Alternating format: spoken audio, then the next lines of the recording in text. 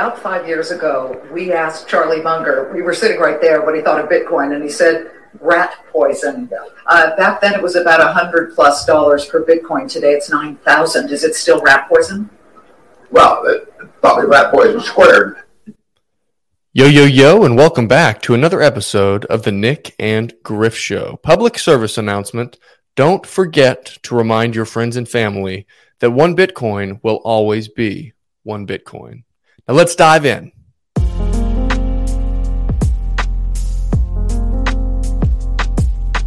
Today is Saturday, October 15th, and we are excited to be here on another Saturday morning. Griff, how's your week been? And what do you think about Bitcoin here recently? Nick, week has been good. Me and Nick just had a great interview with our recurring guest, Kyle Jackson, who is like our resident smart guy. I guess that's what we'll call him, our resident smart guy. But that conversation got me fired up. My week was good. Work's a grind. Business is a grind. Business is not easy in times like this, but it is fun. Bitcoin is doing well, hit a new all-time high this week. You know, and that's what I'm going to keep paying attention to in this bear market. It's like, how long can the network continue to grow? When you're talking about hash rate, is that correct? Yes. Yeah. Hash and I rate. mean, like, gotta love that. But week was good, man. How was yours? Dude, it was really good. We had some really good stuff going on in the business. Got some good projects moving in the right direction. Got a lot of stuff in pre-construction. So super excited about all that kind of stuff. You did just mention hash rate. So for those of you guys that don't know what hash rate is the amount of computational power that is being fed into the Bitcoin network. And so what that means is as the hash rate increases, that means that the network becomes stronger. So having a high hash rate is really good. So that's what that means there for those of you guys that don't know what hash rate is. Also, right now, today, it is 10:09 a.m. and Central Standard Time, and the price of Bitcoin is $19,150.72. But Griff, you know what I'm excited about jumping into?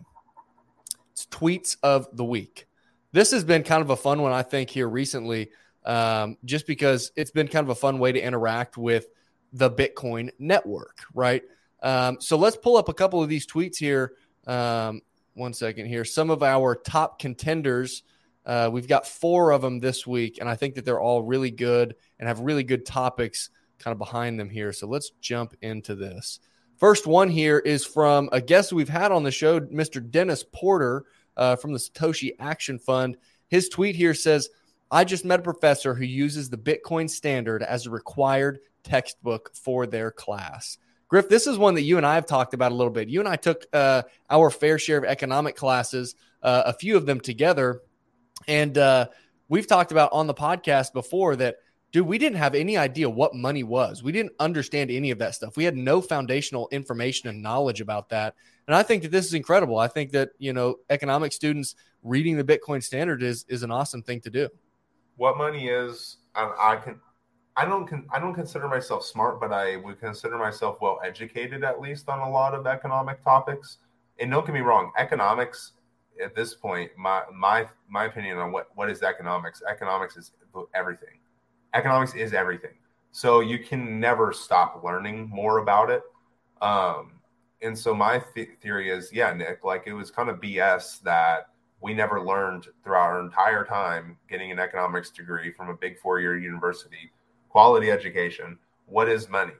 And when I got into Bitcoin, obviously, it was like, what is money?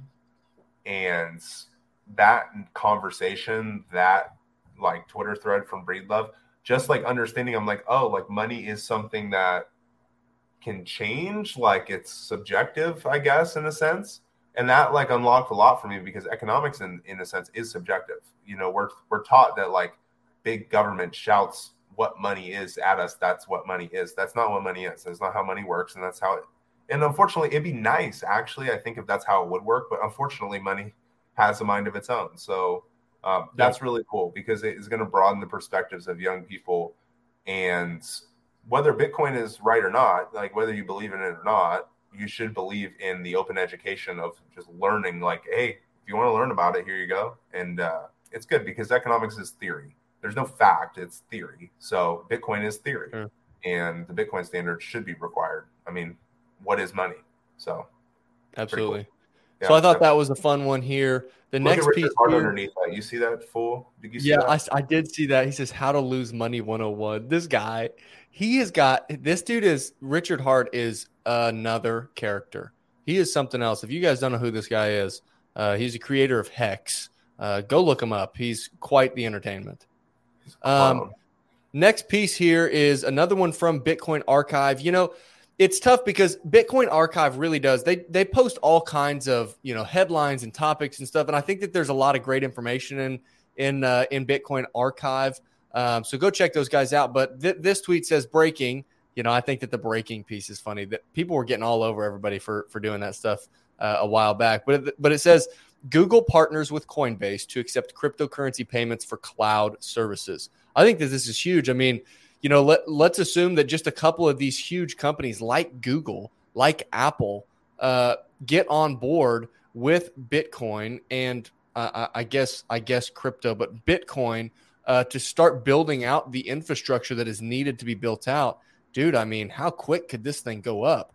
Not the number go up, but the infrastructure go up. How quickly could we build out the infrastructure to make payments with Bitcoin an everyday thing? I actually saw another one. I think it was from Bitcoin Archive as well that said MasterCard and Visa are partnering with somebody else or something to try to make paying with Bitcoin and cryptocurrencies a regular everyday thing. And so, anyways, I think the idea behind this is really, really interesting. Now, who knows what Google and Coinbase got going together on the back end?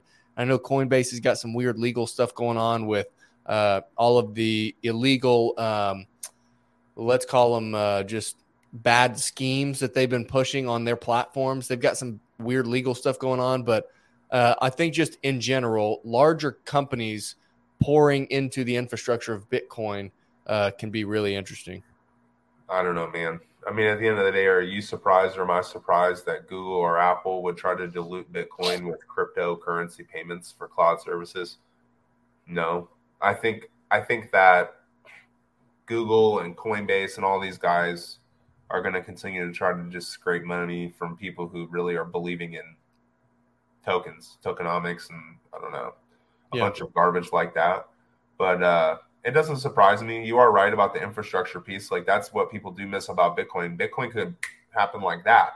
It could happen like that also on all of your Visa transactions. You can go to the grocery store probably tomorrow and they'd be like, why don't we just make this a Lightning service?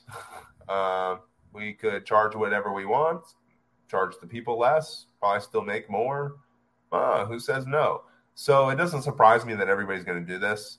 This is a niche that cryptocurrency and Bitcoin, because crypto does work in this aspect where you can just make payments with it and it's faster and it's cheaper. I mean, crypto, you know, that's why Bitcoin is bigger than just payments, guys. But yeah, I mean, if they do cryptocurrency payments, then we'll probably have a cheaper transaction fee, but you're not going to catch a lot of people, you know, paying in Ethereum. Like, then all of a sudden you have to get involved with the Ethereum network. So my challenge to Google is have fun with that. Have fun with the legality of that. Like, have fun with somebody paying in like Doge and then you lose it, like, you know, or like paying in Tether or paying in. What if they paid in what did that do? Terra Luna. What if they do Terra Luna because it's a stable coin?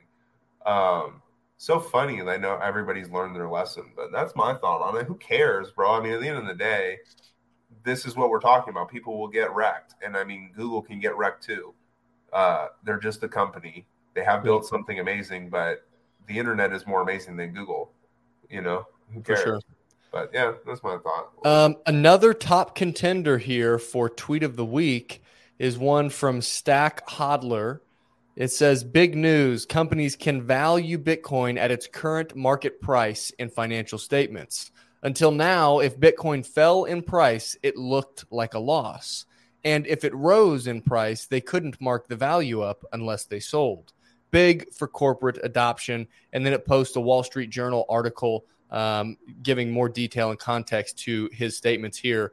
This is actually a topic that we that we do talk about with Kyle here. So stay tuned, and we talk a little bit more about that in the interview with Kyle. But man, this is a huge one. I mean, just for a lot of people have talked about just regulatory clarity, because Bitcoin and crypto in general is kind of the Wild West. There's been a lot of people that just don't really want to get involved because they probably just haven't done the research themselves on what is what, who's who.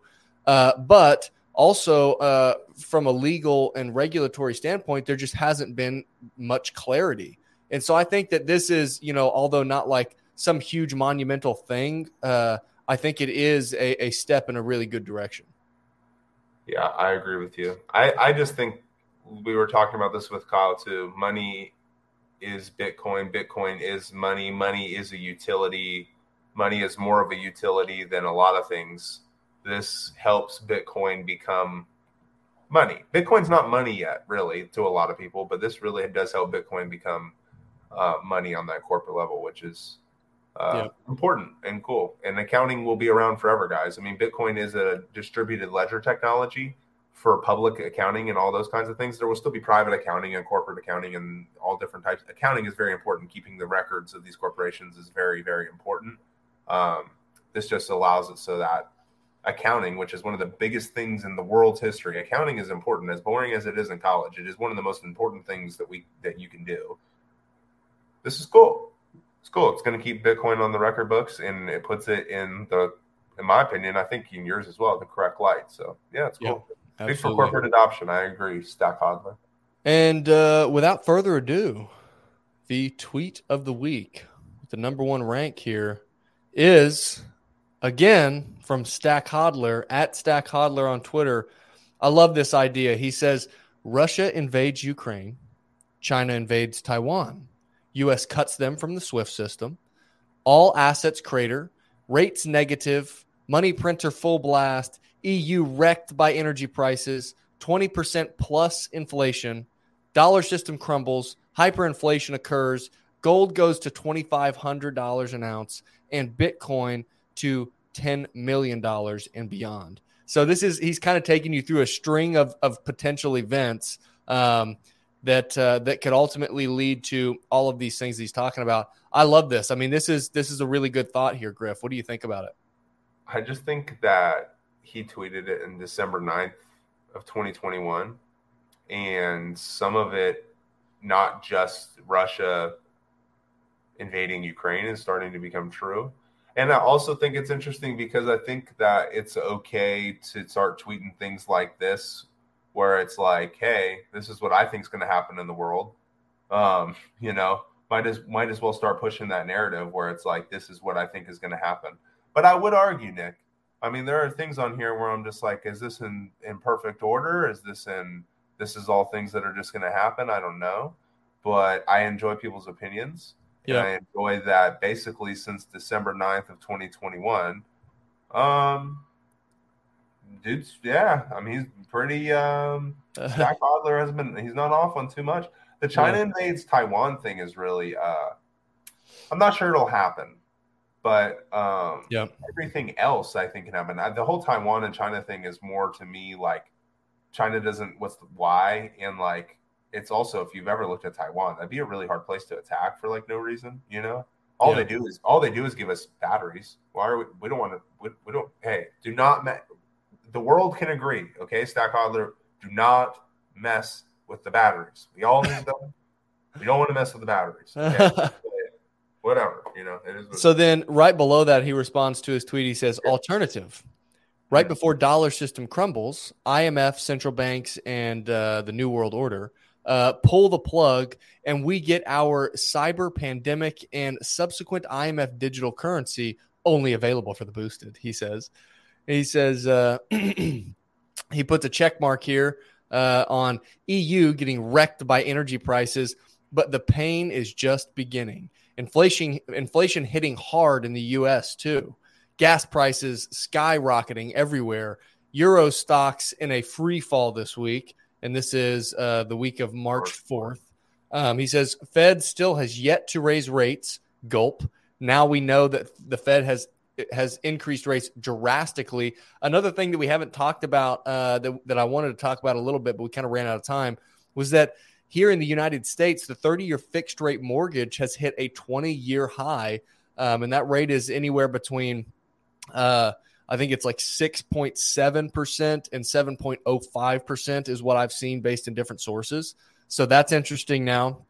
He says, I'm buying Bitcoin, gold, supplies, and keeping some CHF, which I'm not sure what CHF is. He says, further, he responds to himself, an hourglass. He says 20% plus inflation. In quotes, it says, in April 2022, the selling prices in wholesale trade rose by 23.8% compared to April in 2021.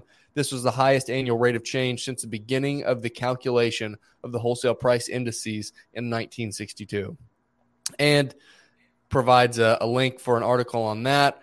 20% inflation within the EU, with another chart there. EU wrecked by energy prices well underway.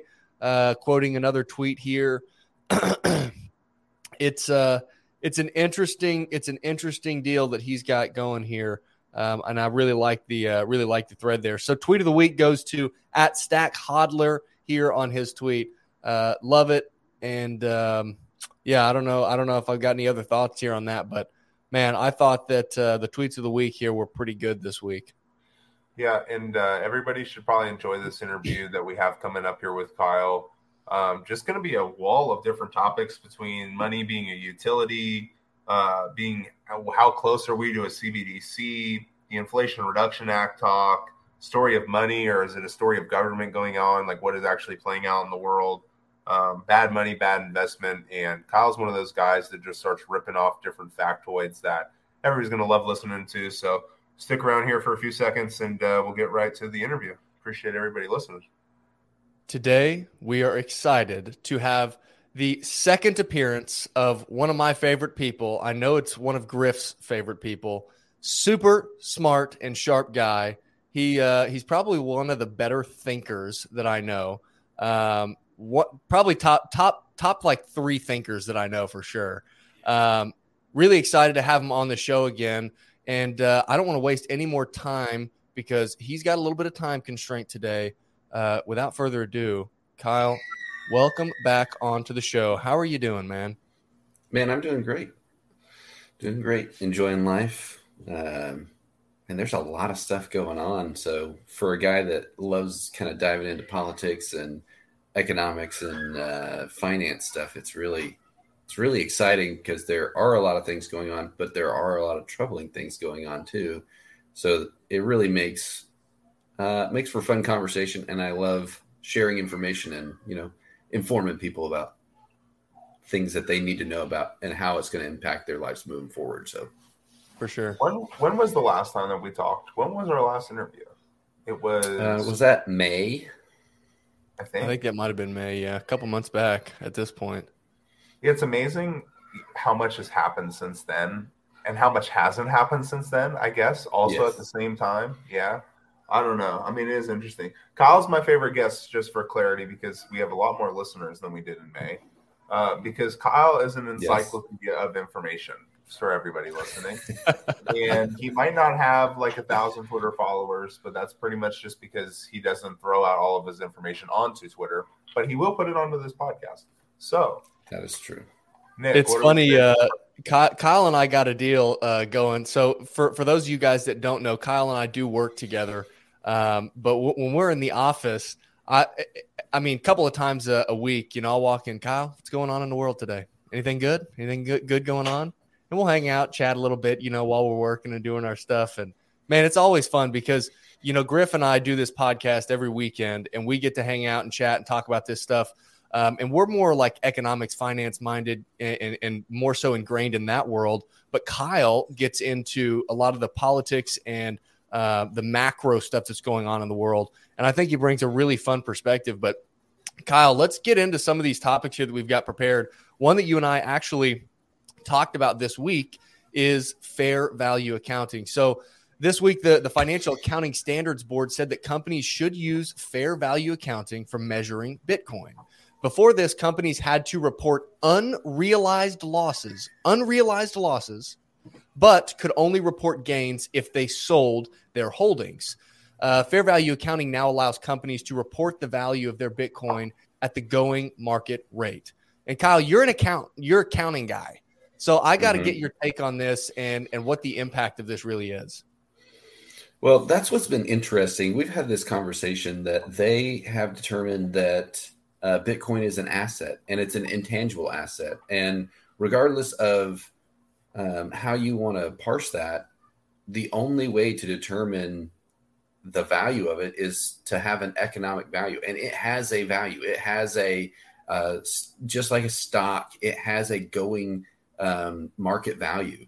But they've not been allowing you to use that to determine whether it's gain value or loss value. Well, I guess they have allowed you to lose value in it, but they haven't allowed you to recognize gain, which is really in an asset is where a company gets its leverage to be able to increase flows of income, increase lending limits, and all that. So what's interesting to me is that they've classified it in a way, but not let it operate by the same standards as other assets of the same class. And so that's what's weird. How they've been handling it's really a big unknown for a lot of these regulatory agencies, and they are lagging indicators on the treatment of it in the accounting side. And this really makes perfect sense because it is allowing its value on the books to match the accounting processes that are in place for all of the other types of assets in the same class. You know, one of the tweets that we saw this week was about Google partnering with Coinbase to offer crypto or to accept crypto payments for cloud services.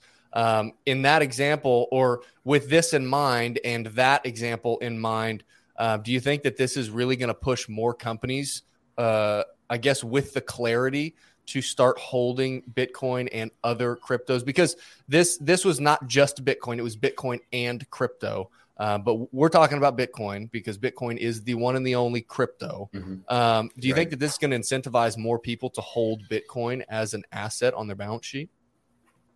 I think I think it may be other factors, other more politicized factors that may lead companies to decide that they want to hold Bitcoin.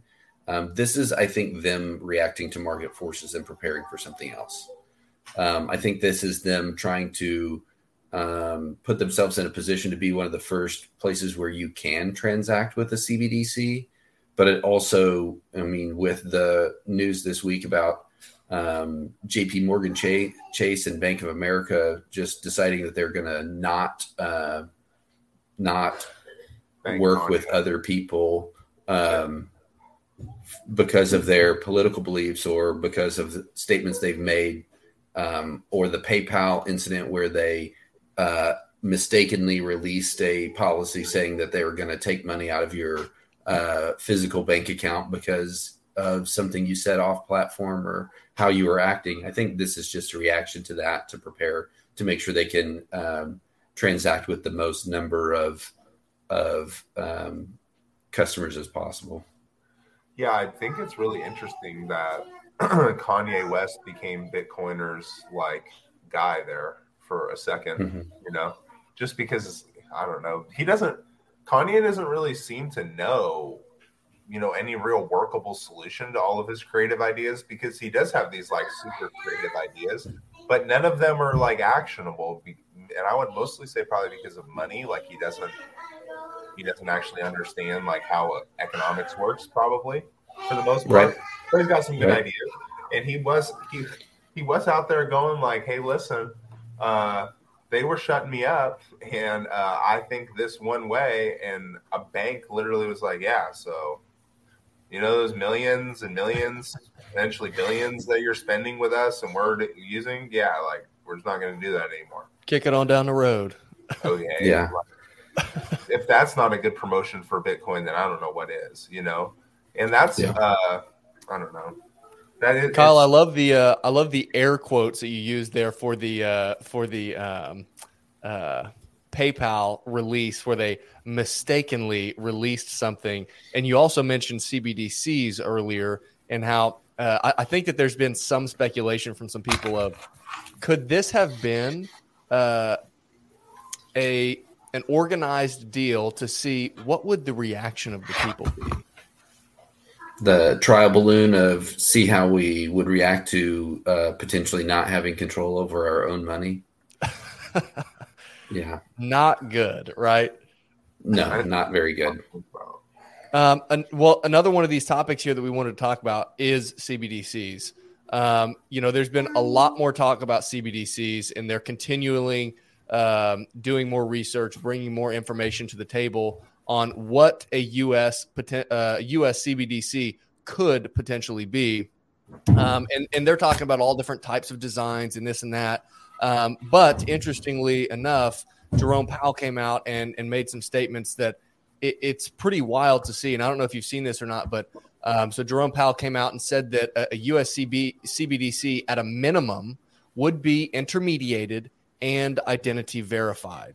I think that the identity verified piece is one thing, but the intermediated piece I think is really scary, because then in order for me and Griff to transact with each other, then who is going to make sure and approve, I guess would be the big piece, approve that transaction to happen. What is your thought on CBDCs? I don't think it's a workable solution. There's going to be a lot of people that want to go to that, but all of those people have the same intention that PayPal has. It's an ESG, a social credit score, to only allow you to spend money when they want you to be able to spend money. Think of it like water as a utility. Even though it's a utility, when there's a water crisis in California, there are certain times you can only water your yard every other day. If you're an odd number, like they're going to do a similar thing. Because think about the same issue with the CBDC is, let's say we have a food crisis. Let's say we have some issue where a war starts and now there's limited resources, but we still need to operate as a civil society. On a CBDC, they can tell you when you can when you can make certain transactions or when you can't. So they can determine as an intermediary when you can spend money, where you can spend money, if you can spend money, and there's not really any control, any personal freedom that you have associated with that. That's what's interesting, in my opinion, about the idea about banks. They're federally regulated. The FDIC, Federal Deposit Insurance Commission, was set up to guarantee your funds from a bank crash. But they're not considered utilities. And my opinion would be that it's more of a utility than your actual utilities, because you can't pay for your utilities without having money. And it's a global and national intermediated scenario for CBDCs. Takes away your independent freedom to go find a new banker if you don't like the one you have. And so I think if you establish a CBDC and you try to push everybody to it, you're basically going to destroy the banking industry altogether, because they're not going to need the physical locations. So I don't see it being positive. I don't see it being where it'd be economically friendly to the country, but it would allow the government to control more of your day-to-day activity and have more of a control over what you can do, how you can do it. If they don't like a certain type of business, they could drive them out pretty easily, because if they don't like gun manufacturers, for example, you can't purchase a gun, can't purchase ammo. The same thing where Visa said that they were agreeing and creating a classification code where if you made a purchase of a firearm or of ammunition, that they were documenting that as a specialized code, and they were willing to provide it to regulatory agencies. Same kind of thing is going to happen with CBDC, but the federal government will have all of your transaction history all the time, because it will have to go through the Fed. Oh God, that's so terrifying. Money is a utility. I mean, I've always thought that's how the whole Bitcoin thing's going to play out. Mm-hmm. They're going to realize like telecommunications, like it is a utility. Like you're going to tax, you're going to tax something as simple as you're going to tax every phone call. Like, are they going to start taking collections again for every single time that you want to place a call across the country? Like that doesn't make all that much sense in the old digital age. But yeah. I don't know with CBDCs, like there is, in my opinion, I guess to be the devil's advocate in this conversation, not that I'm rooting for them. I mean, there's a workable solution for them to do it. It's just that I don't understand how the regular consumer doesn't off the rip think the first 5 things Kyle just said, because those are the first 5 things that I think about. I mean, without knowing anything, those would be the first 5 things I go, and I'm like, you mean like they can turn it off and on? Yeah. You're like, I don't know about that, man. You're just like, cash even sounds better than that, like even if they hyperinflate it, like at least you go get more, I guess. Like at least they can't tell you yes and no. That's like the worst form of money humans can create. I mean, think about all the negative effects that could possibly have on society just from like a creativity standpoint, because that's what governments don't understand. Like, in my opinion, they don't understand creativity. That's why the regulation can never really keep up with corporations or like what's going on. They're like, the world's too creative for regulators. That's why they're regulators. That's why they're the people who like run for Kyle. I don't know if you ran for any school competitions, but people keep saying that if you were like a president or vice president in middle school or high school or even potentially like elementary school, like you're part of the problem. You're like part of the regulators, Like if you're one of those guys, like you for sure, like like we're all kind of looking at you now, like do you somebody's like, power hungry? Yeah, like we're like over what? It's like you want to put the vending machines up? All right, like you're like pretty cool, but I don't know what your guys' take on that is, but part of the whole money thing and like everything, the way this country plays out and the way Bitcoin plays out will be who gets like voted in. I think. I don't know what your guys' stance is on that. Not necessarily what the party is that gets voted in, just the fact that our democracy is going to affect like literally our lives, like going forward, because the decisions that they're making with all these presidential executive orders, things are happening faster. So it's like shittier things can happen quicker now. We're just like, oh, awesome. Like, we're just like, okay, great. I don't know what you guys feel about that. I think all that ties into the decline of our constitutional republic. We have a set of safeguards that should be keeping these things from really occurring, providing us, our constitutional rights through due process, and that's where the things get really sketchy, in my opinion. Like we talked, I think last time we had talked about the people that they accused of having stolen the money from the exchange, stolen the Bitcoin from the exchange, and then they confiscated it because their seed codes were on Dropbox. I still have questions as to how they actually got there because the process of how it should happen for them to track that. But there was no due process for them before they took that money. Civil asset forfeiture laws, even in banking, if you have right around $10,000, if you're right on that threshold and they create these suspicious activity reports, or if you're just over $10,000 where you're depositing in cash, well, they submit a report to the IRS, and the IRS then gets to determine whether or not they believe it's illegal activity, or if you're doing things to skirt federal reporting standards, and then they just come seize all of your money, and then you have to prove that it's not illegal, and it's going to take you years to do that, and then they still may not give you the stuff or money back. Kyle, my question to you really is then, after listening to you talk about CBDCs, you have a very good understanding of the accounting, very good understanding of the banking and the money and the laws. How much different is money right now than from the CBDC? Really? I mean, like, it seems like they already have pretty off and on control.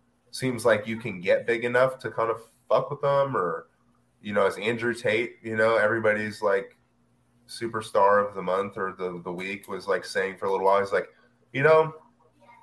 being like wealthy and like having a bunch of money is not like the only goal. He's like being able to go from country to country and being borderless. That's more fuck you money than, actually having like a ton of money. He's like being able to actually get around and nobody being able to ask questions. That's really what we're going for nowadays, because government has so much control. And so like when we talk about CBDCs, sometimes I'm like, okay, but we're already there. Like, it's the next step in that progression. Well, Right. going from,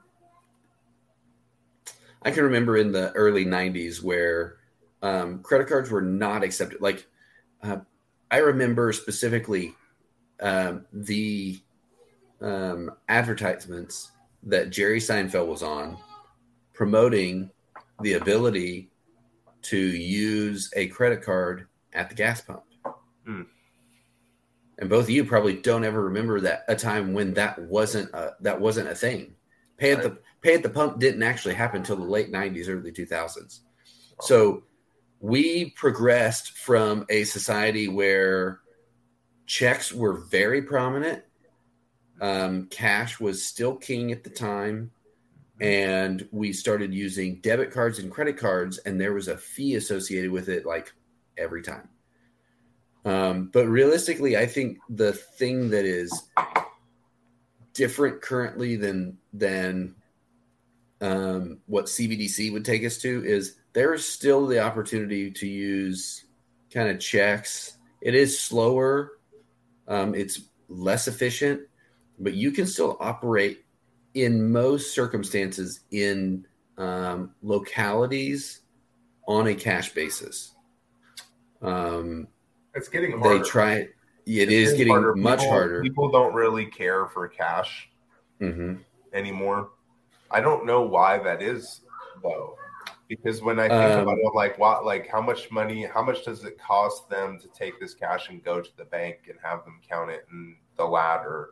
How much do they lose in counterfeit? How much money? I don't know what the percentage is, but why would they not take cash? I would take cash. Come give me your cash. It's still the most hidden, right? Like it's still the most anonymous. Correct. The reason they don't like taking it is coins. It costs us more money. It costs us more money to make the coins than the coins are worth. And if you remember during COVID, they through the stimulus, certain things started not taking cash because they could not guarantee that they would have the change. So in my opinion, it actually occurred, this big push to get away from cash actually happened at the same time as like a significant jump to where it would encourage CBDCs was the jump when we were in COVID, and they pumped a whole bunch of money into the market, but there wasn't actual physical cash or change to be able to give you change if you used it as cash instead of as a digital asset. And so that you got to wonder if that was orchestrated, right? That progression, because you can only use up to a $20 bill because we don't have change for $100. Typically at like grocery stores or at convenience stores. I saw a bunch of those where they were just like, hey, either have exact change or use your card. And that was a big push away from where they could get their customer base used to using their credit card instead of using cash. And people just got used to it over the year and a half, 2 years since then. And now we're just staring down a barrel of trucking down to the next piece where we don't even really have control over the money that's in our bank account because somebody can just say, oh yeah, you have that money. You just can't spend it. So, well, switching gears here, something else that I think is really interesting right now, kind of zooming out and looking more at the macro global environment. It's dollar milkshake theory. Kyle, we've talked a little bit about this. Griff, we've talked about this before on the show. This is the theory that all currencies are failing or are falling. They are failing. They're all falling and failing in strength, relative strength, right? but that the dollar is falling at the slowest rate. Because of this, people who are currently storing wealth in currencies or assets denominated in currencies other than the dollar are fleeing to the dollar. This causes a phenomenon where the dollar increases in relative strength and everything else decreases in relative strength as self-motivated actors. That's a huge piece. As self-motivated actors seek to save their wealth. So this is an interesting one right now, and you're seeing it all over the place, right? The Cantillon effect also plays into this, where the further you are away from the money printer, the more impacted you are by inflation. And so these other, we know that the dollar is the world reserve currency. So world reserve, it's the world reserve base money. And all these other currencies are pegged to the dollar. And so all these other currencies falling, people that own those currencies and own assets denominated in those currencies are fleeing to the dollar with their capital in hopes to save their wealth, which is now creating this artificial strength of the dollar, all while the Fed is trying to curb inflation by increasing interest rates. I mean, you got all kinds of wild stuff happening right now. I think we saw the wild stuff a couple weeks back with the Great British Pound and how that tanked super hard, and now they've really tightened up. And I guess there's been some concern with some of the larger, I don't know if it's banks or corporations or whatever it is over there, but they're like, hey, we need some help. And they're like, no, you're not getting help. And it's like, what are you guys doing? Are you guys acting like this is a free market or something? Like you're not going to bail them out, But what is your thought on dollar milkshake theory with the relative strength of these other currencies around the world? I think they see us as the great consumer. And we've been propping up our spending has been propping up, and our domestic spending specifically has been propping up a lot of different economies around the world. And I think what's interesting is that it's a time game right now. And because we have the most consolidation of resources in currency than other countries, we appear to be the stronger economy. Even though everybody else is sliding, we're sliding at a slower rate. But I think if we don't actively change our fiscal policies and our production policies with manufacturing, with production of energy, if we don't actively change those things, then we're headed for the same fate as everybody else. But we're losing leverage, and you'll see other countries, which I think OPEC Plus just did, is that they as the energy producers don't have the same faith in our system as these other people that are bringing money here on the economic side, because they don't see the leverage that we have in that manner. And if we don't put ourselves in a position to have leverage over those areas, then we are going to be the last man standing, but it's not going to be long before we fall with them. If there's not some kind of adjustment in how we manufacture, how we produce goods, services, and energy to support that development. It's getting really interesting too, because, in history, the United States has a history of really just telling people to piss off. Like, things get really shitty. What does America do? Piss off. Like, you want to fight? Like, we'll fight you. Like, it's all we got. We're like, we don't really actually have the money. An excuse to print more money? Sweet. Yeah, I don't know. I'm just saying, it's not really the first time America's done this in the world stage, where it's like, yeah, we don't really have the money, guys. Like, I don't know where you thought we were getting those trillions from. But we don't got them. Like, somebody else has them. Like, I don't know. That's kind of what it feels like some of these governments are about to do to each other. Like, that's going to have to happen, or there are literally going to be, the dollar milkshake theory is not a theory. That's what's going to happen. Somebody's going to fall over in Europe. Then Japan's going to fall. Like, once Japan falls, that's when you need to go start buying everything Walmart. Yeah. Because they buy all of our treasuries. They keep up this game. And so like they have as much power as we do, even though we're stronger. If they decide to tank it or like stop buying or stop playing the game, like we're going to have a legitimate issue. But I just think it's funny because why don't any of the other countries do what America did back in like the 70s and go, yeah, we don't have the money. So you're just going to have to forget about that and take some of these dollars. How about you take some of the paper money?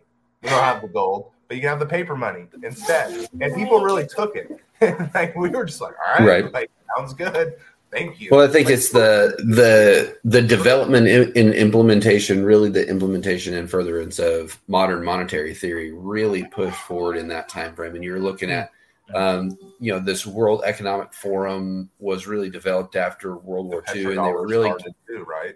Yeah, they were really getting their teeth sunk in and really making changes as to what their ideas were and how they were pushing forward on the world stage.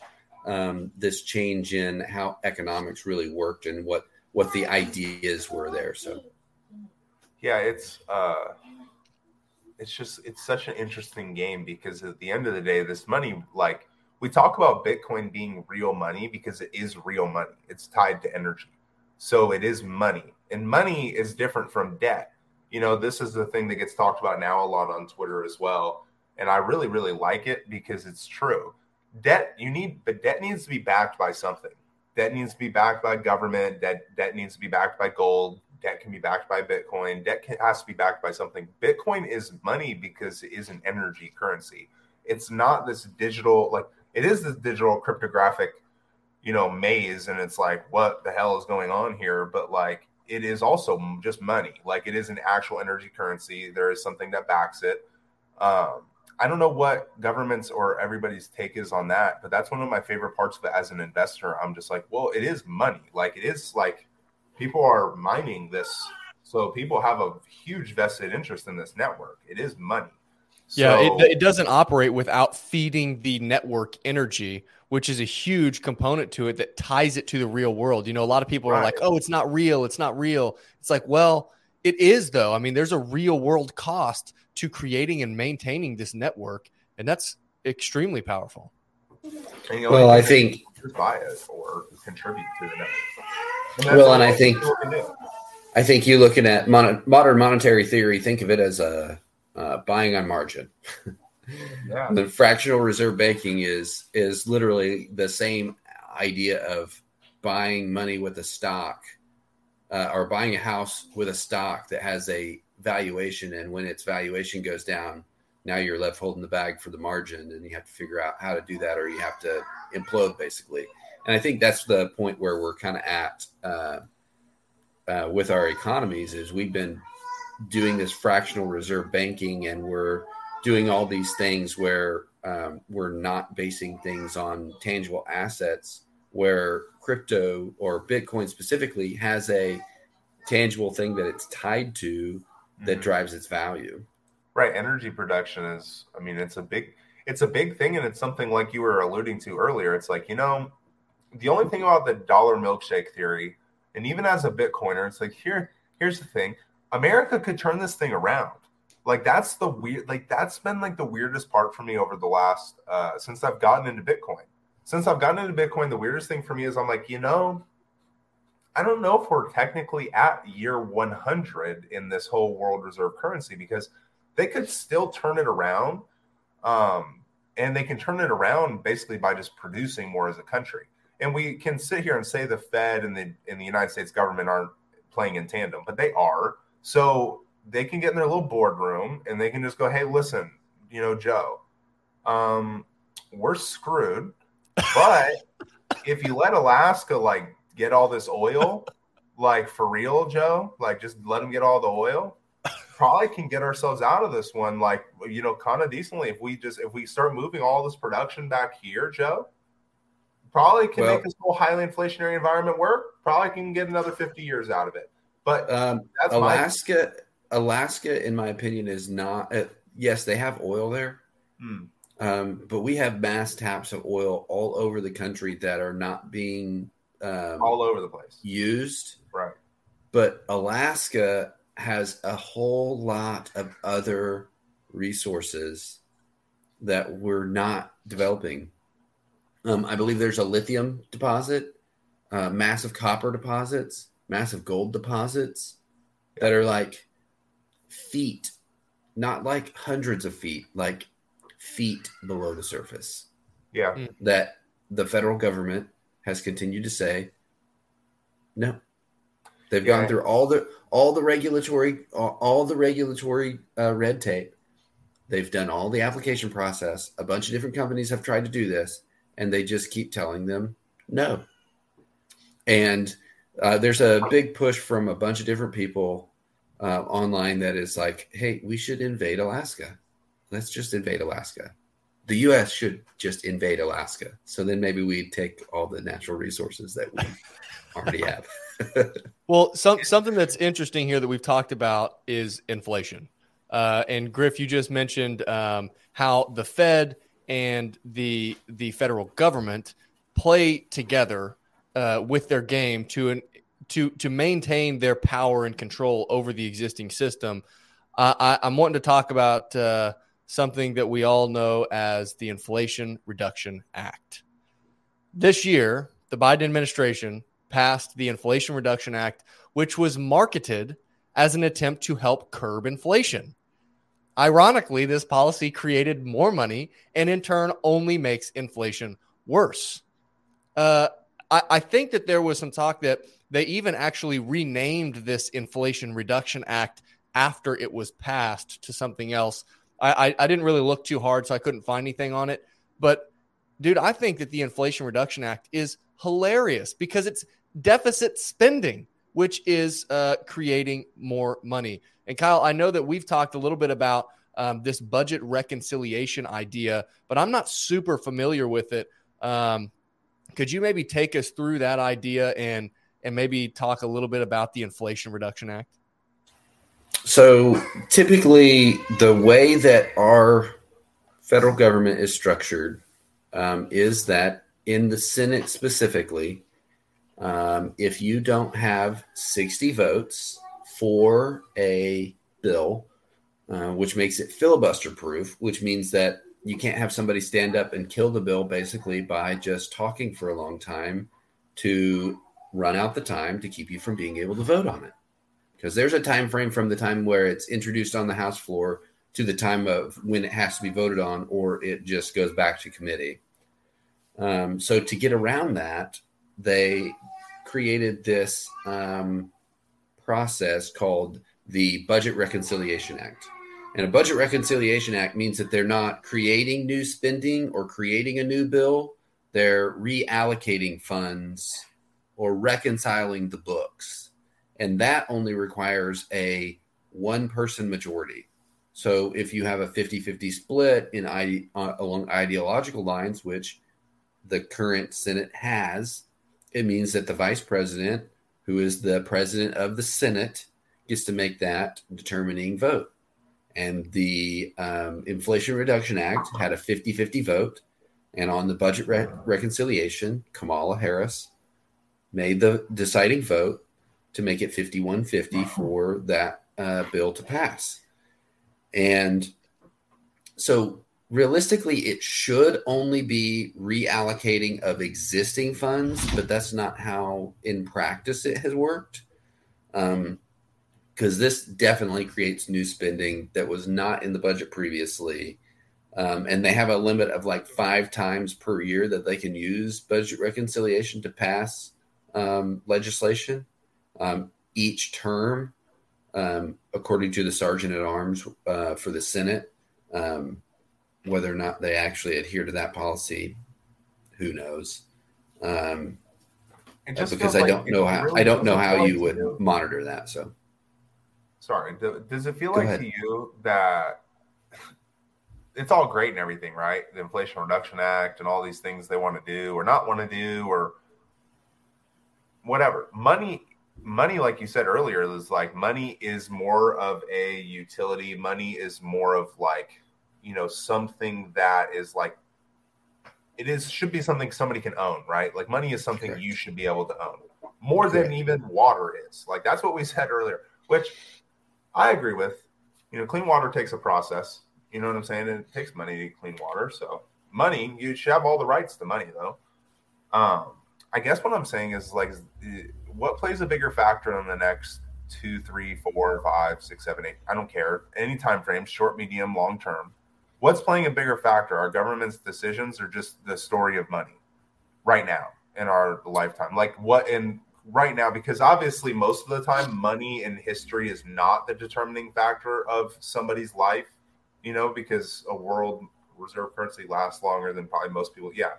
So most of the time, no. But do you think that like we're living in a time where the story of money is more important than the story of government? I think the two are inextricably linked in our country, and I think that the policies and decisions that our government is making currently appear to be deliberate, and there's no way that you could reach short of a massive collapse. We could not see the same results as we see currently without the decisions being deliberate and the actions being taken as deliberate to create the inflation that we're seeing, to create the degradation of the money that we're seeing. So I think the decisions of our government are creating the story of money currently. But there is a money that's kind of changing that narrative, or potentially could change that narrative. Yes, because even in a that's why Bitcoin's awesome, because even in a desolate, everything goes to shit world, it's an energy currency, and people need energy. People mine energy. The network works. Things work. I guess the only question there would be, what would be the biggest question there in a less United States government world right now, Kyle? Like, is it do we have the servers necessary internet wise to keep Bitcoin going? Like, is there internet outside of government utility is it big enough right now, or is that something that also needs to be developed as well outside of government? Well, I think Starlink is doing that. It's doing a pretty. I mean, yeah. That I was going to say that part is very interesting. A development like Starlink creates the ability for a decentralized system, and if he makes it more of a network and allows other people to develop to pay for rights on it like you would the cellular network, it allows you to be more decentralized and allows you to have access to it without government interference. And shady. Are we about to get into minute 41 and it's going to be Elon Musk is shady as hell, or what? I definitely think Elon Musk is shady as hell, because there's a lot of No, go ahead. I want to hear what you think. There's a lot of great things that he's doing, but there's always an element where, like Tesla, he can just shut it off. What about just shut it off? You guys SpaceX. No, not even. I mean, that's awesome too. But he was talking about, you're talking about your network with Starlink. He's alluded to the fact that he would like to build a network via Starlink called X, the everything media. Like, it's the everything. And I'm like, that part of it is cool, but it's also a little bit more intimidating for somebody like me, because it's like, he's smart enough to understand Bitcoin and try to compete against it. Because I said this on the podcast like 20 episodes ago, and this is a narrative that I think is as strong as some others. Is Elon jealous of Bitcoin? Like, does he like Bitcoin, or is he upset that Bitcoin could potentially be more important to the world than him? And I kind of feel like he's a narcissistic asshole. And I like Elon. I mean, like you said, he's doing some incredible stuff, but he is full of himself. He does think that he's like the greatest gift. He does think that he should be putting his hand in every cookie jar. He does think that he has what it takes. And like, hey, who's to really argue with the guy at this point? He's doing a lot of cool stuff, but look at history. I mean, like, guys like him build stuff and then create centralized programs and platforms, and boom, there goes your sovereignty. I mean, there goes your data, there goes all the money. So I don't know. What do you think? Well, look at is it Albert Nobel? What is do you know what he's famous for, or what's he most famous for? Nope. Most people now would say the Nobel Peace Prize. He funded that and created the Nobel Trust. But the guy actually was the reason he created the Nobel Peace Prize was because somebody mistakenly published his obituary while he was still alive. And they called him the Merchant of Death because he created TNT or dynamite to use for mining. And all of a sudden it became used for explosives in war. Yeah. And so I think everything that we have created, there's always actors and things in that want to determine if it can be used to subjugate someone else. And I think that's an interesting aspect of human history, is that there's never been a time when people have not been attempting to subjugate someone else or conquer someone else until more recent history. And now it's not really lands, it's your economic freedom. It's your ability to create. It's your ability to survive in a world that's decentralized is the thing that appears to be under attack, to be able to take away from you, to be able to conquer from you. Individual sovereignty is something that individual sovereignty and freedom is something that's been very problematic for central planners and controllers throughout history. It's one of the reasons that in socialist and Marxist or communist governments and creations, that it's one of the first things to go, is because they can't have you thinking freely, they can't have you acting freely, they can't have you independent of their control and their input.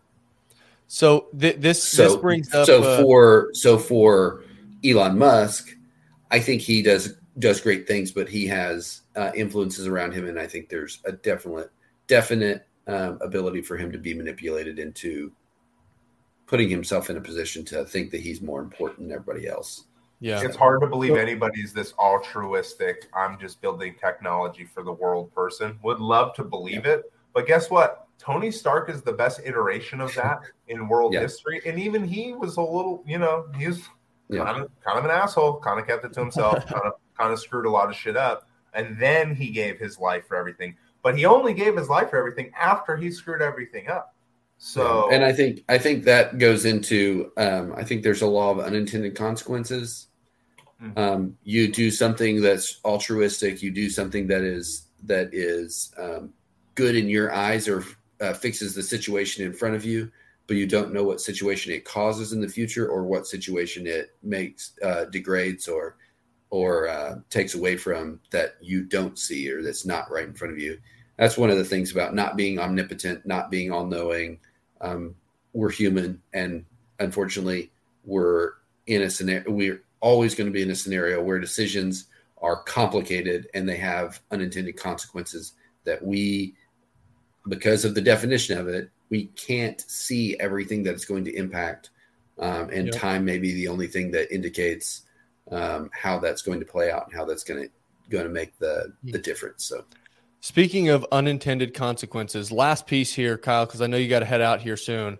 I want to talk just real quick about bad money creating bad investment, and people misallocating capital due to the money being bad and creating distortions in the market. So I got to read you here a little excerpt from a book titled Bitcoin and Exponential Freedom by J.S. I think it's Leary. But here it says, gold leaks energy at a rate of approximately 2% per year, meaning that after approximately 35 years of owning gold, you will have lost your half of your economic energy. Then 35 years after, you will have lost another half of your economic energy. It says, as humanity progresses, you will get the benefit of this progress built into the monetary energy of your money. you will find after 35 years, you have slightly increased your purchasing power due to not the money appreciating in value, but due to the technological advancements that have occurred that have made things more efficient. However, you will not have an equal time and energy expenditure level of purchasing power. So what he's saying here is, yeah, you may be able to maintain your purchasing power over time due to new efficiencies found in technological advancements, but you won't have the same amount of buying power as if you were to go spend that same amount of time and energy producing in the market. If you had a form of money with zero terminal energy leakage, then you would increase your purchasing power by holding that money in line with the advancements of technology and global productivity rates. The implications of this are staggering. Now, here's where it gets interesting.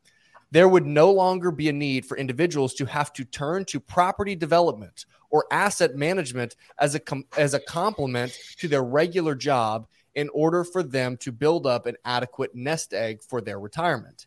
People would be able to simply save their money. Think about that for a moment. In such a world, only the investment projects that were estimated to offer a real benefit to society and a real return on capital would be pursued. So the idea here is that because money is leaking out, especially fiat right now, we're looking at in the month of September at the tune of 8.2% energy leakage. Because money is leaking energy, people are having to go find other areas and investments to store their wealth just to maintain their purchasing power, which as inflation persists and continues to increase, that means people have to go find more and more risky investments that have a potential higher return, which means capital is being allocated to potentially less productive and less stable investments. I think that this has got an interesting impact on society and how we think and how we interact with the world, right? Because money at the end of the day is how we communicate with each other economically in the world. What's your thought on that, Kyle? Well, I think you hit on it in that piece where it's about technology. And I think that's what you're going to see, how quickly it develops and how quickly it changes, impacting the value of money. Right now we've found we are spending more money on monthly items that we consider necessary than our grandparents. And it is a driver in why we can't afford a living on a base salary. And one of those things that's interesting to me is that we're the first generation to where how we have lived does not resemble how our grandparents lived. That we don't have shared experiences between us and our grandparents. How they were raised, how they their struggles at a young age are not indicative of the current generation. And I think you look at how technology has progressed and how economics has progressed with technology, and see a clear difference even in our generation and our parents' generation. If you look 30, 40 years ago, you could still develop and retain value in your assets by and live a comfortable life by saving money and having money in a bank account. And you can't do that now. Because how quickly things change and how quickly the value of things change because of the development of technology. What was a good investment in 2000, that same company may not be worth anything now because it just is not keeping up with the progression of technology and the progression of desires of the consumer. And so you don't have these companies like Google. Google is not a very old company. Apple is not realistically not a very old company in the grand scheme of things. But the companies that are hundreds of years old are getting bought up by other companies and having to merge with other companies because they're not keeping up in the digital marketplace. And so that time preference of money that you talk about really is driving this factor of people needing additional forms of income just to maintain their current buying power, because how we've developed has created an incentive to spend money now, because our developments and our investment in those developments from the government standpoint of creating money in the market to increase the valuation of those things and to streamline research and development has really caused kind of a two-edged sword, where it really progresses things to where we're living a life now where none of us are sitting in the same room, but we're all talking, and we can film it and we can produce it for content for other people to digest and be informed. And it happens just like that. In a blink of an eye, something happens and you know it. It wasn't that way back then. Yeah. But because of those advancements in technology and that investment, increasing the money supply has driven us to a point where our time preference on money and our, like I said, fractional reserve banking is like we're making a margin investment in something. And so now we have to, it is accruing interest at this rate. So we have to accrue interest at this rate to make that money worth it, or we're going to lose money, or we're going to find ourselves in a position where we end up bankrupt. And I think our entire economy is built on that same principle, which puts us in this position of having a increased time preference and having to be more risky with our money, because we're making a bad investment in this currency. Oh, Griff, you're muted, Griff. I was just saying, what a great question, because it's like money at the smallest level affects everything about society, and money also at the biggest level, the corporate level, which I argue the corporations have been more important than governments for quite a bit of time now, especially since the digital age. Like, the digital age has made it possible. Just look at what the Trilateral Commission wanted in the 70s and all the rich people wanted. They wanted the world to be like it is right now. I don't know if they wanted it to be quite unstable, but, big money and corporations have wanted a globalized society for a long time, because is it about governments or is it about corporations? What's it about? And like, what are the rules to the game of the world? And I'd argue that, money is the only important thing that really matters. I mean, look at every war is really fought over who has control over what money is. Mm-hmm. And whoever really controls that, he who controls the present controls the past. He who controls the past controls the future. Bitcoin, didn't we say that on the last podcast? Like Orwellion's theory, Bitcoin has the potential to actually break that statement in and of itself. But that is as big as that is why it is almost as innovative as anything else. It changes like how we keep history, how there's a record of things, because currently it's just told by the winners, and the winners right now are going to be the central bankers. They're going to be the people with all of the money. If there is some mass global recession, pretty sure you're going to find out who the actual Rockefellers are and who you'll find out pretty quick. Like, they're not gonna lose, guys. Like, they're going to probably have Bitcoin. They probably got Ethereum. They probably got freaking everything. Probably got every currency in the world. I mean, like, people have figured out the game, because this money game has been going on for thousands of years. I mean, like, thousands. We think we have the history of money. We think we know a lot of things about history. So, and who's to know how old the game of money really, really is? And like, Bitcoin does change that. So, to Kyle's point, like, as much as it affects corporations, Bitcoin really does change things on that big of a level too. Like, it is something they have to factor in at this point. It's big. It's here. It's not going anywhere. And it's very interesting. I mean, I don't know why they wouldn't like it either. I don't know about you guys, but if I were like a billionaire, I'd be like, could be good. I don't know. Like, could be bad. Because it's decentralized. They can't be. Isn't that what they want? Like, isn't that what they want? Is a world where governments are still like? Do you feel like governments are still in these guys' way? Like, I mean, no, not at all. No. It's a puppet game. That's a silly question to ask you. Who are the three largest? Who are the three economic advisors for the White House? President Biden and Kamala I don't know Harris. the answer to this, but I'm going to go BlackRock. They're executives at JP BlackRock. Morgan. Yeah. They're all three executives at BlackRock. That's crazy. It's just crazy that there's this big private organization where it's just like, yeah, so like, what is this? And nah, it's nothing. Like, it's just BlackRock. It's just there, guys. No, I think you go back to we talked about the auto industry previously. The last time I was on Detroit and the auto industry, the trust busting that they did with Standard Oil and Gas, and then went into different things. The same thing is happening in the digital spectrum right now. There are players at the table: Google, Apple, Twitter, Facebook, Meta. These guys are trying to get at the table. The digital world be the ones. Table. Well, they're doing the same thing that happened in Detroit in the 60s.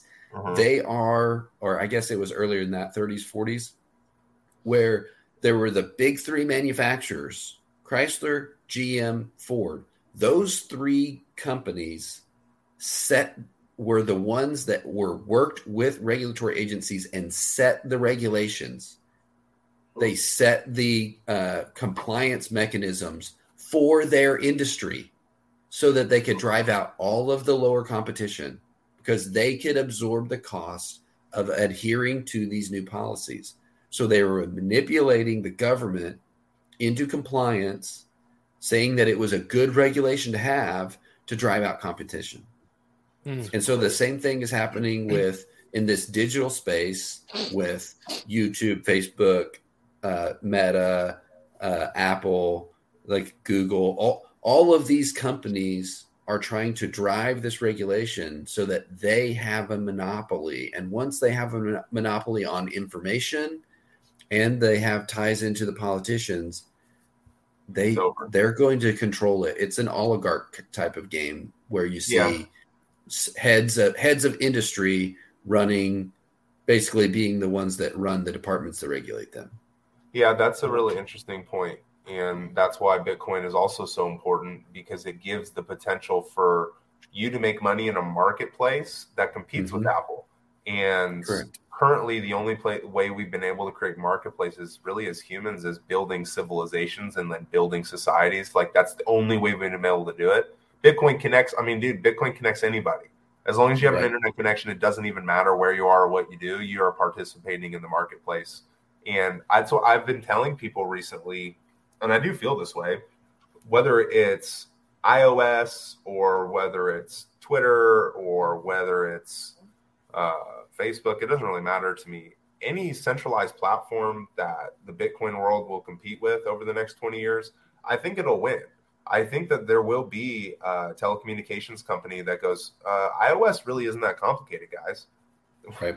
Why are we just subjecting ourselves to this? Like, it will happen, because something like the inflation game plays out. All of a sudden, you can't even afford the $19 rent on your iPhone. You know, people are going to have problems, and Bitcoin is going to be the only marketplace that's allowing, like Nick has brought up, that's allowing great innovation. I mean, even right now, these are the toughest times. I mean, think about if Bitcoin was a country, things would not be good in Bitcoin country really right now, except for the fact that the hash rate's at an all-time high.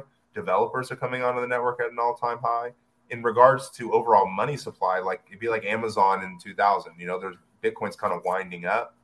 But I just think it's interesting that we talk about all these big companies, because Bitcoin does give the world a chance to at least compete with them now. We didn't have a chance before Bitcoin to compete with Apple, because Apple controls the game of that whole game. Like, they control the whole thing. With Google, like, they kind of fight, like, I guess it's 2 or 3. But now with Bitcoin, since there's nobody making the rules of this game anymore, and it's just money, you know, somebody could come along. Anybody really. Someone come along, change the game. Somebody in another country come along and change the game. Telling you, well, I think how far off from El Salvador, Nick? Me and you are hopping on down there like 3 weeks. Like, things get a little hairy. Kyle, you can come along with us. I don't think a lot of us are that far away from moving to South America. All it would take is some better infrastructure, some more money going down there. Maybe some smart dude comes up with some really good businesses down there, or it makes us feel more comfortable to go down there because their network's safer. Who knows? But honestly, you're telling me people don't want to leave this thing at this point? I mean, like, I want to leave. I'm tired of being here, but it's whatever. Well, and I think that drives drives the point home about the fact that the peer-to-peer transactions, the efficiency of Bitcoin and that type of a network is what scares the central planners. They don't like the idea that you can get around them, that you don't have to go to them. It's the same thing about if you look at what the internet was, what YouTube was like, what Twitter was like, what Facebook was like, what these digital town squares were like in the mid 2000s, in 2010, 2011. And then once you start getting into the 2015, 2016, 2017 on to current, they have found where they can't control the narrative. They can't control the flow of information. Yep. So they have to change regulation. They have to change the algorithm. They have to change who they're partnering with to try and control this flow of information to best benefit them. And I think the same is true about money. They don't like Bitcoin. They don't like cryptocurrencies that are decentralized because they cannot control who spends it. It's why they don't like cash. They can't control how it's spent. They can't control who has it. They can't control, for the most part, how you use it. And if they can't control those things, then you are not. You. Yeah, you can't. They can't control you and peg you into a piece in society that fits their narrative. Yep. Wow. So, Kyle, it's always a pleasure to have you on. I always love hearing your perspective on these different topics. You're always welcome on the show, as we've said before. I know that we went a little bit over time here, but man, excited to have you on again at some point in the future, and I'm excited to listen to this episode back again. Yeah, and I always look forward to sharing what I can, and good to see you guys. Beautiful. All right, man. Well, have a great rest of your Saturday, and I'll see you on Monday morning. All right. Best of luck, guys. See you, Kyle. Thanks, Kyle. What a fun time, man. Yeah, he's just really he's so knowledgeable, and it kind of sucks, because guys like that, those are the ones that should have big Twitter accounts, and that he pays attention, he listens, he has good thoughts, he doesn't get swayed by my theatrics, doesn't really seem to have, but he does, you know what I'm saying? He doesn't really seem to have too much of there's no way to get him off his rock. He just sees it for what it is. Yeah. And those are the people that you should trust. That's why I like having Kyle on here, because it reaffirms to me. I'm like, Kyle, is he a Bitcoiner? I don't know, but he's smart as hell. And Bitcoiners like people who are smart. And Kyle likes Bitcoin. He just probably doesn't. And smart people eventually do come around and figure out what, the real true impact of what Bitcoin is. And Kyle he's right on the trail. I mean, I don't know that Kyle's 100% dedicated. As far as I know, he's not, but he's not far away from it making sense for him to be 100% dedicated. Well, because he's when we're talking, he's talking about a world that they want, and then there's a world that Bitcoin is trying to keep a hold of, and he wants to be a part of the world that Bitcoin's trying to keep a hold of. A lot of people do, and it's really interesting to talk to him, just because it's there's so many freaking topics, and they're not all Bitcoin topics, but that just goes to show you how deep money is.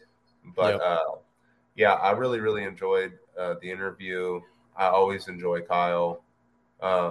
He's kind of like a resident guest that we just have on. But yeah, I mean, I thought it was great.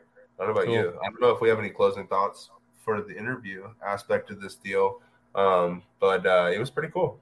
Yeah, absolutely. Hey, thank you guys for listening. If you are not watching these episodes, you can watch on YouTube and on Spotify. So go check us out there. And if you're listening, you know where you're listening at.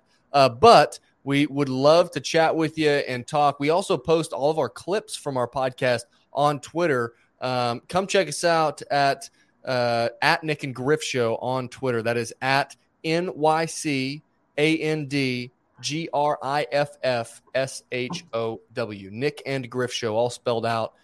If you also go to nickandgriffshow.com, that's spelled out the same way. That'll shoot you to our link tree. Has all of our links to all of our platforms there. You can find everything there as well. This has been another episode of the Nick and Griff Show, and we will see you next time. Peace.